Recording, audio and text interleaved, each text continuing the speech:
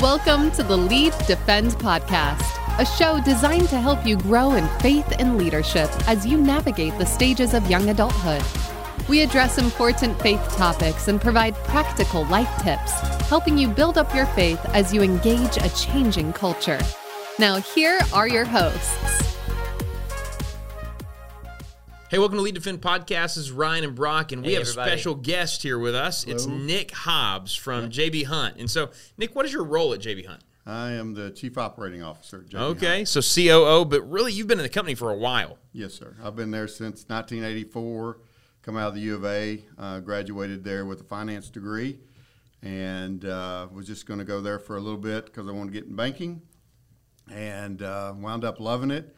Dealing with people, dealing with drivers, and so just worked my way up my career. So I've been there 37 years in various different roles. That's incredible. Well, we are so grateful that you're on the podcast today. Thanks for being here. Yeah. So, I think a lot of guys, especially young guys, young gals, they look at someone like you and kind of see, I want to get to that point at a company someday, whatever that company might be.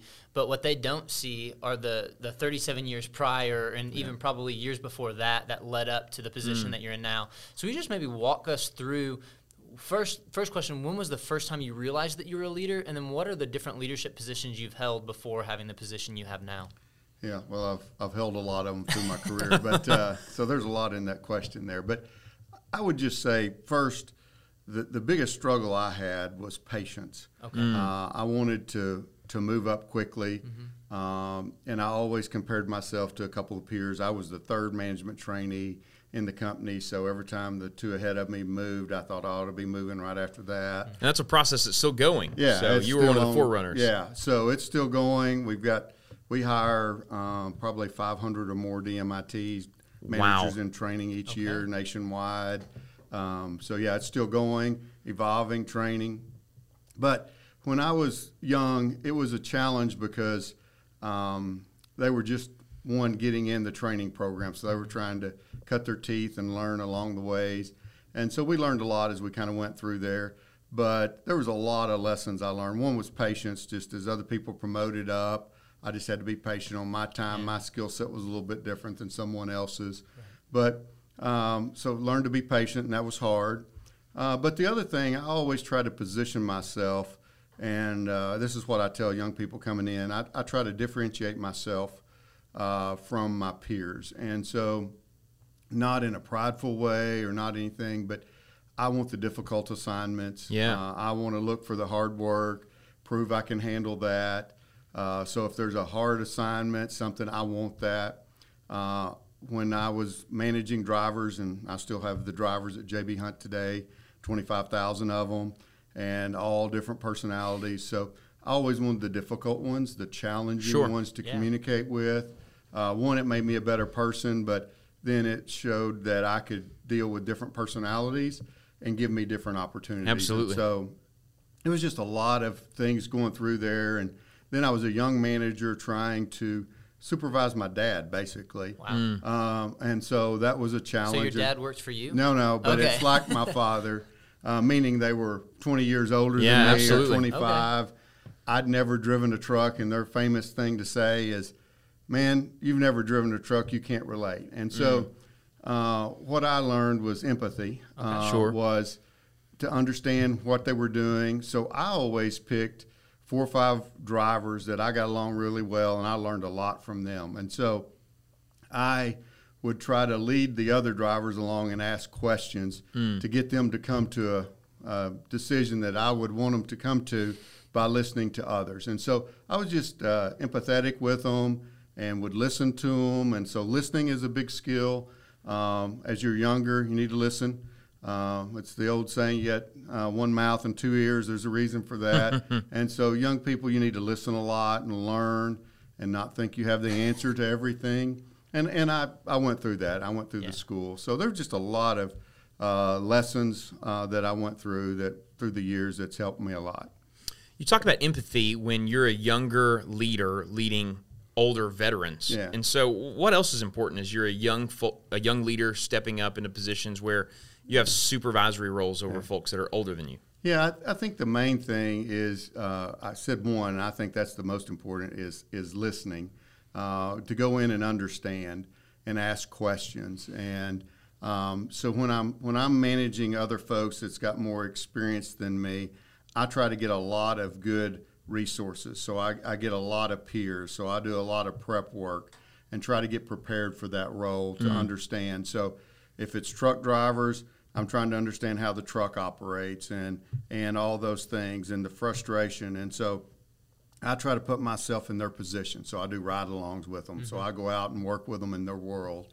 And same thing with the mechanics, so that I can understand. I'm not as technical as they are, but I can get a general concept. And so I'm thinking through that. And then the other thing is I try to be very approachable. Sure. I try to be very humble, so that people want to come to me. And so I listen to them about their personal lives, the challenges. So I get to know them on a personal level.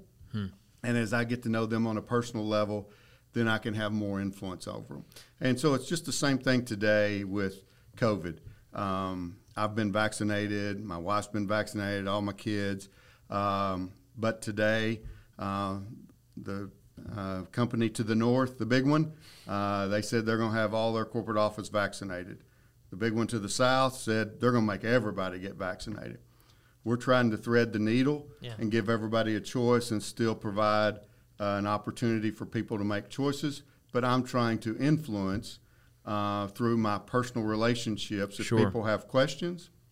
And so I've had some heartfelt conversations. And so as you have some of those, they're upset because now their mom is sick with COVID, or they got a brother and maybe they didn't get the shot and they wish they had have because they made that. So when you start having heartfelt conversations because you have influence and you've listened before, then you have the power to influence and really be a leader. And leader is something that I think is, we want to say we get it because of the position, but I think we earn it. And so I think you earn it through working and building relationships, and I try to influence that way. And so in my leadership, I gather a lot of input before I make decisions. And so I work through all my different relationships and kind of build a consensus. And then every once in a while I have to make an unpopular decision, and then I have to be willing to do that. Right. I think, that idea of having a relationship with someone before you lead them is so important for us to understand. I know here Pastor Wes has said before, people let you lead them. Yeah. And so I imagine it's easier to build that relationship when you've been somewhere as long as you have. And so can you maybe speak to what are the benefits of staying at one company for the time that you have? Have there ever been opportunities where you're asked to go somewhere else and you had to wrestle with, do I stay here or do I go? What are those benefits of being at one place for a long time and leading there? Yeah, I actually resigned one time and told my boss, and I've resigned many times and never told my boss, so on bad days. But that's a quote from a buddy of mine, Craig Harper, says that all the time. He tells drivers that. Yeah. I've resigned many times, but I just never told anybody. That's awesome. But, yeah, I've had opportunities to go other places, but that's where I think the patience will get you there in the end. If you're with a growth company and their morals are good, they line up with your beliefs, and they're growing, you need to stay there. If you're a good employee, you need to stay. You're going to be given all kinds of opportunities. Yeah. If it's not a growth company, it may be a dead-end job. I'd recommend looking somewhere else. Or if their morals and values don't align with you, they do some unethical or some shady things, that's another reason. But when you can God has really blessed me and put me in this position with a great company that my views align, and now I'm able to influence those views a lot now in the position I'm in. But with Mr. and Ms. Hunt and others, our views really aligned, my views really aligned, and so it was good. And so I think there's benefits in patience. I've seen people that quit, that thought they were going to quit and go get a little bit more money and move here, and they got a half a step ahead, and then now I look and I'm about 3 or 4 steps ahead of them. And so that's where I've seen the patience pay off. And you just got to make sure you have your priorities right and what you want to do. So there's all kinds of quality, work-life balance, and that's important. But, man, I raised a family and I traveled all the time. And so it's just you got to find what works for you, but work-life balance is important. But I worked. When I started, it was a lot of hours, and I spent a lot of time on the road. I still travel a lot. but my priority was my family and raising them and instilling my faith in them and passing that faith along. And so we've tried to do that. Hopefully we were fairly successful. My son's a pastor in Denver doing a church plant. So him and his wife and grandkids and my daughter's a part of that. So that was important to have the priorities right. And so the company allowed me to do that while still traveling a lot and just balancing all that. So right now, you referenced earlier, you're in a position where you get to make decisions.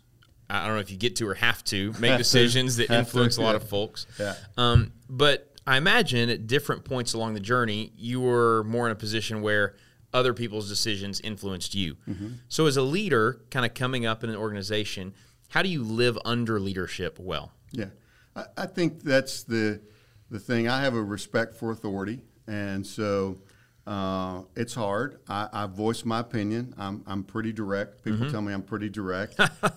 So I voice my opinion, but once we made the decision or my bosses made the decision, then I fall underneath that authority and I execute it. When we're behind closed doors, we have a conversation, and so that's where I try to be prepared to get my points across, and then I try to influence. But if we have to go a different decision, then I fall underneath that. Yeah. And I've had bad bosses through the years, and it's not all been perfect. It's been challenging, and so as I've had bad bosses, that's another patience, humbleness, and just asking God, why am I here? What am I trying to learn from this situation? And I learned a lot of things that I didn't want to do, and I'm being very serious because of the way he managed. Wow. And so I learned a lot of things I didn't want to do as I developed my career. Absolutely. There are lessons to be learned even from bad leadership. Right. And so I tried to look for that in those moments and say, what do I want to do differently when I get in that same position? And so I have no problem following authority. Here in our church, I follow Pastor Wes, and so from time to time he'll ask input, and I'll give him my thoughts, and so I do what he wants to do in the end. So he solicits a lot of input from a lot of different folks on a wide variety of topics. Theology, he doesn't come to me on, but if it's COVID or if it's people stuff, then I get some input on that. But I stay out of his theology stuff. Yeah, so we have, I think, a lot of the listeners who listen to this podcast, they're very serious about their faith, and so when they look, at their lives, some of them might feel called to be pastors or ministry leaders.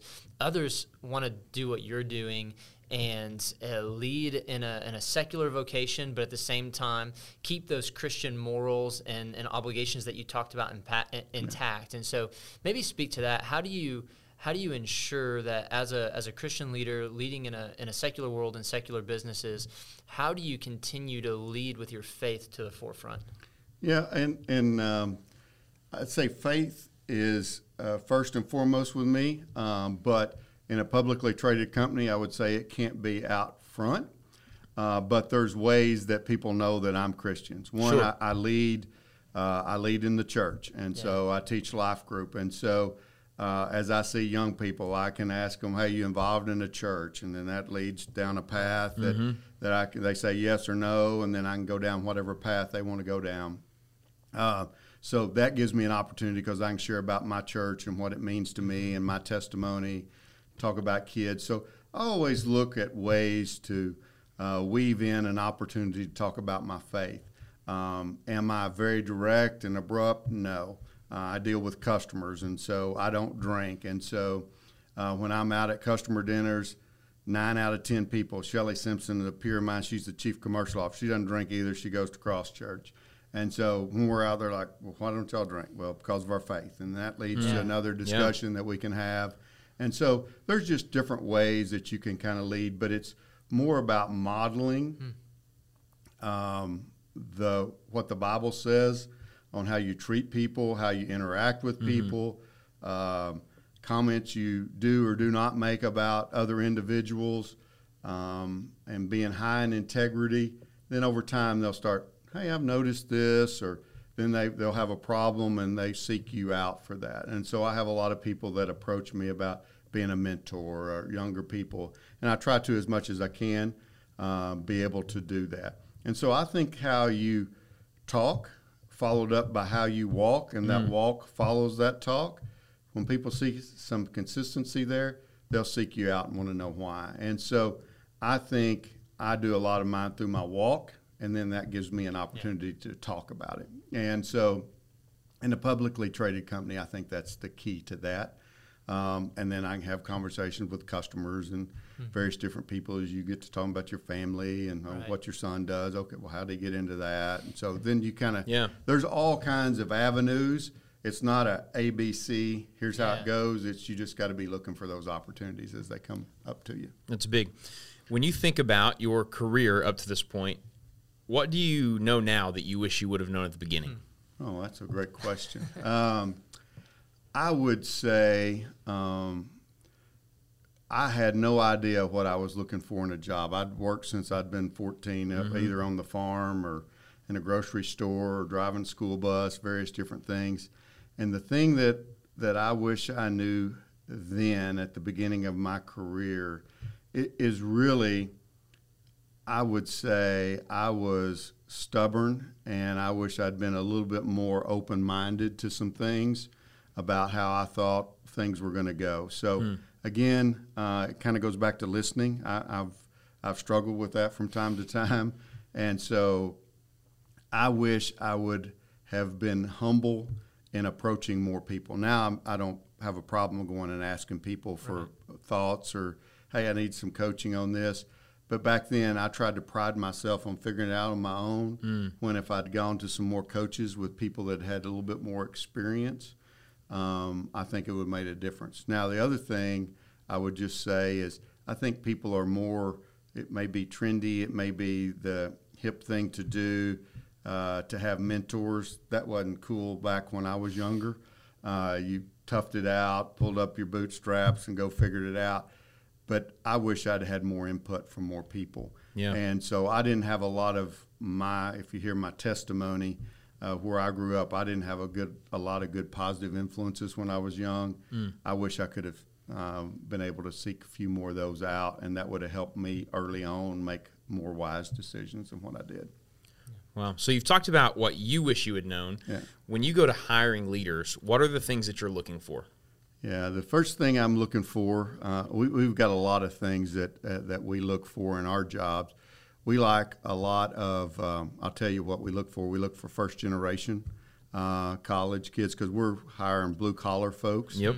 So when we go get the 4 points from U of A, we hire a few of those, but not many. It's very technical stuff. But in operations roles, we need blue-collar folks that's not afraid to roll up their sleeves and go to work. It's a hard work ethic. It's a hard work ethic. So we want, we're looking for a B or C student. We're looking for somebody to work their way through school. Well, that's encouraging to some of these folks, because they're saying, hey, I can do this. Yeah. So, well, if I can do it, they can do it. That's right. That's for sure. But, yeah, but I look for somebody. Then when I'm actually interviewing, when I was interviewing in those positions, what I was looking for is someone that's flexible, adaptable. When they start putting, I'm not going to do this and I'm not going to do that and I can't do this, that's not going to work in our world. So you got to be flexible. You got to be humble. You got to show a willingness to work, to hard work ethic, because in our jobs, there's some nights and weekends that's required from time to time. And so if somebody's coming in saying, I can't do that, then I'm thinking they're pretty inflexible. So flexibility. I don't want to be on nights and weekends forever, but I was willing to do that to earn my stripes to get somewhere else, and you still got to do that in our world. There may be other jobs out there, but in our world, we're 24/7, 365 days a year, so you still got to be able to do that. That's a good word. Yeah. Now, J.B. Hunt, the business, has made an incredible impact on Northwest Arkansas. Not just the business itself, but individuals in it. For sure. And so, as a leader, how important is it to be involved in your community and not just lead within your sphere of influence, but also gain influence outside of the business? Yeah, and I think that's very important. I'm part of the Northwest Arkansas Council, and so that was a regional council that's made up of a lot of companies now, but the key founders were Mr. Hunt, Mr. Walton, Mr. Simmons, and Mr. Tyson, and the University of Arkansas. and now they've added to that. So I serve on that council, and I'm on the executive council. And so we serve on that to make an influence in Northwest Arkansas, to make a positive influence in Northwest Arkansas. Great place to live. The Waltons pour a tremendous amount of money in here, probably more than anybody else. The trail system, a lot of other stuff that they do. But I think it's good for us to serve. That's my way of giving back to the community, and then our influence in that. J.B. Hunt, we just got an award for community service for COVID, because when COVID first happened in February and March of 2020, we were able to get PPE in for hospitals and healthcare providers that others couldn't. So we had connections in China that we sourced that. So we donated like $800,000 worth of PPE. And we were having clinics, and we're having another one tomorrow at work. So we had the first drive-through clinic in Northwest Arkansas.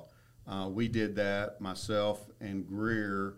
We volunteered the company for that. Greer Woodruff is our senior VP of safety, strong Christian guy. Flying out with him tomorrow to go to California. A good friend of mine. And so we volunteered the company, and now we've had lots of volunteers that's been able to do shots, do the first drive-through clinic for Bella Vista. When we were doing in February, we were doing it for seniors. So it's important for us to have influence. And so there's a lot of great Christians at J.B. Hunt. And so that's how we influence the community, is through all those service opportunities and doing things like that. So it's important to be a great influence at work, but also in the community. But you still got to influence your family as well. And so you got to put your first priorities through all that. And so my wife and I teach a young married class here and so we tell them, you got to do the first thing, you got to take care of your personal salvation first, your faith. You tell me not to hit the table and say I'm hitting the table. So, and your faith, yourself, your family, and then your work. And you got to get that all balanced. Then outside of that, you can start doing the community. But you got to take care of your faith. There's so many things that can pull you away. That's not bad. Travel, baseball, dance, all those other things. There's a balance in there as long as it doesn't affect your faith, and chip away at that slowly. So anyway, I'm getting a whole sermon on how to do all that. No, hey, we'll let you preach to us. Yeah. So there are a lot of folks who have heard this, and J.B. Hunt is on their radar for the first time, and they're saying, I got to start a career somewhere. Yep. If they're interested in J.B. Hunt, how would they start that conversation? They need to start that by going and look at our website. Okay. We have a J.B. Hunt people website, and they can look at job opportunities all across the country. We're hiring. We've got openings.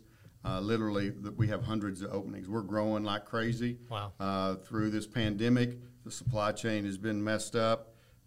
We're growing. Our peers are not growing. So if you look at some of our competitors, their truck counts are not growing. We are growing. And so we've got a ripe opportunity for a lot. And so if you get in, you can work your way up fast. And so you can go look at our website to be able to do that. If you want to go to Dallas, a lot of people from here are from Texas. Go to the U of A.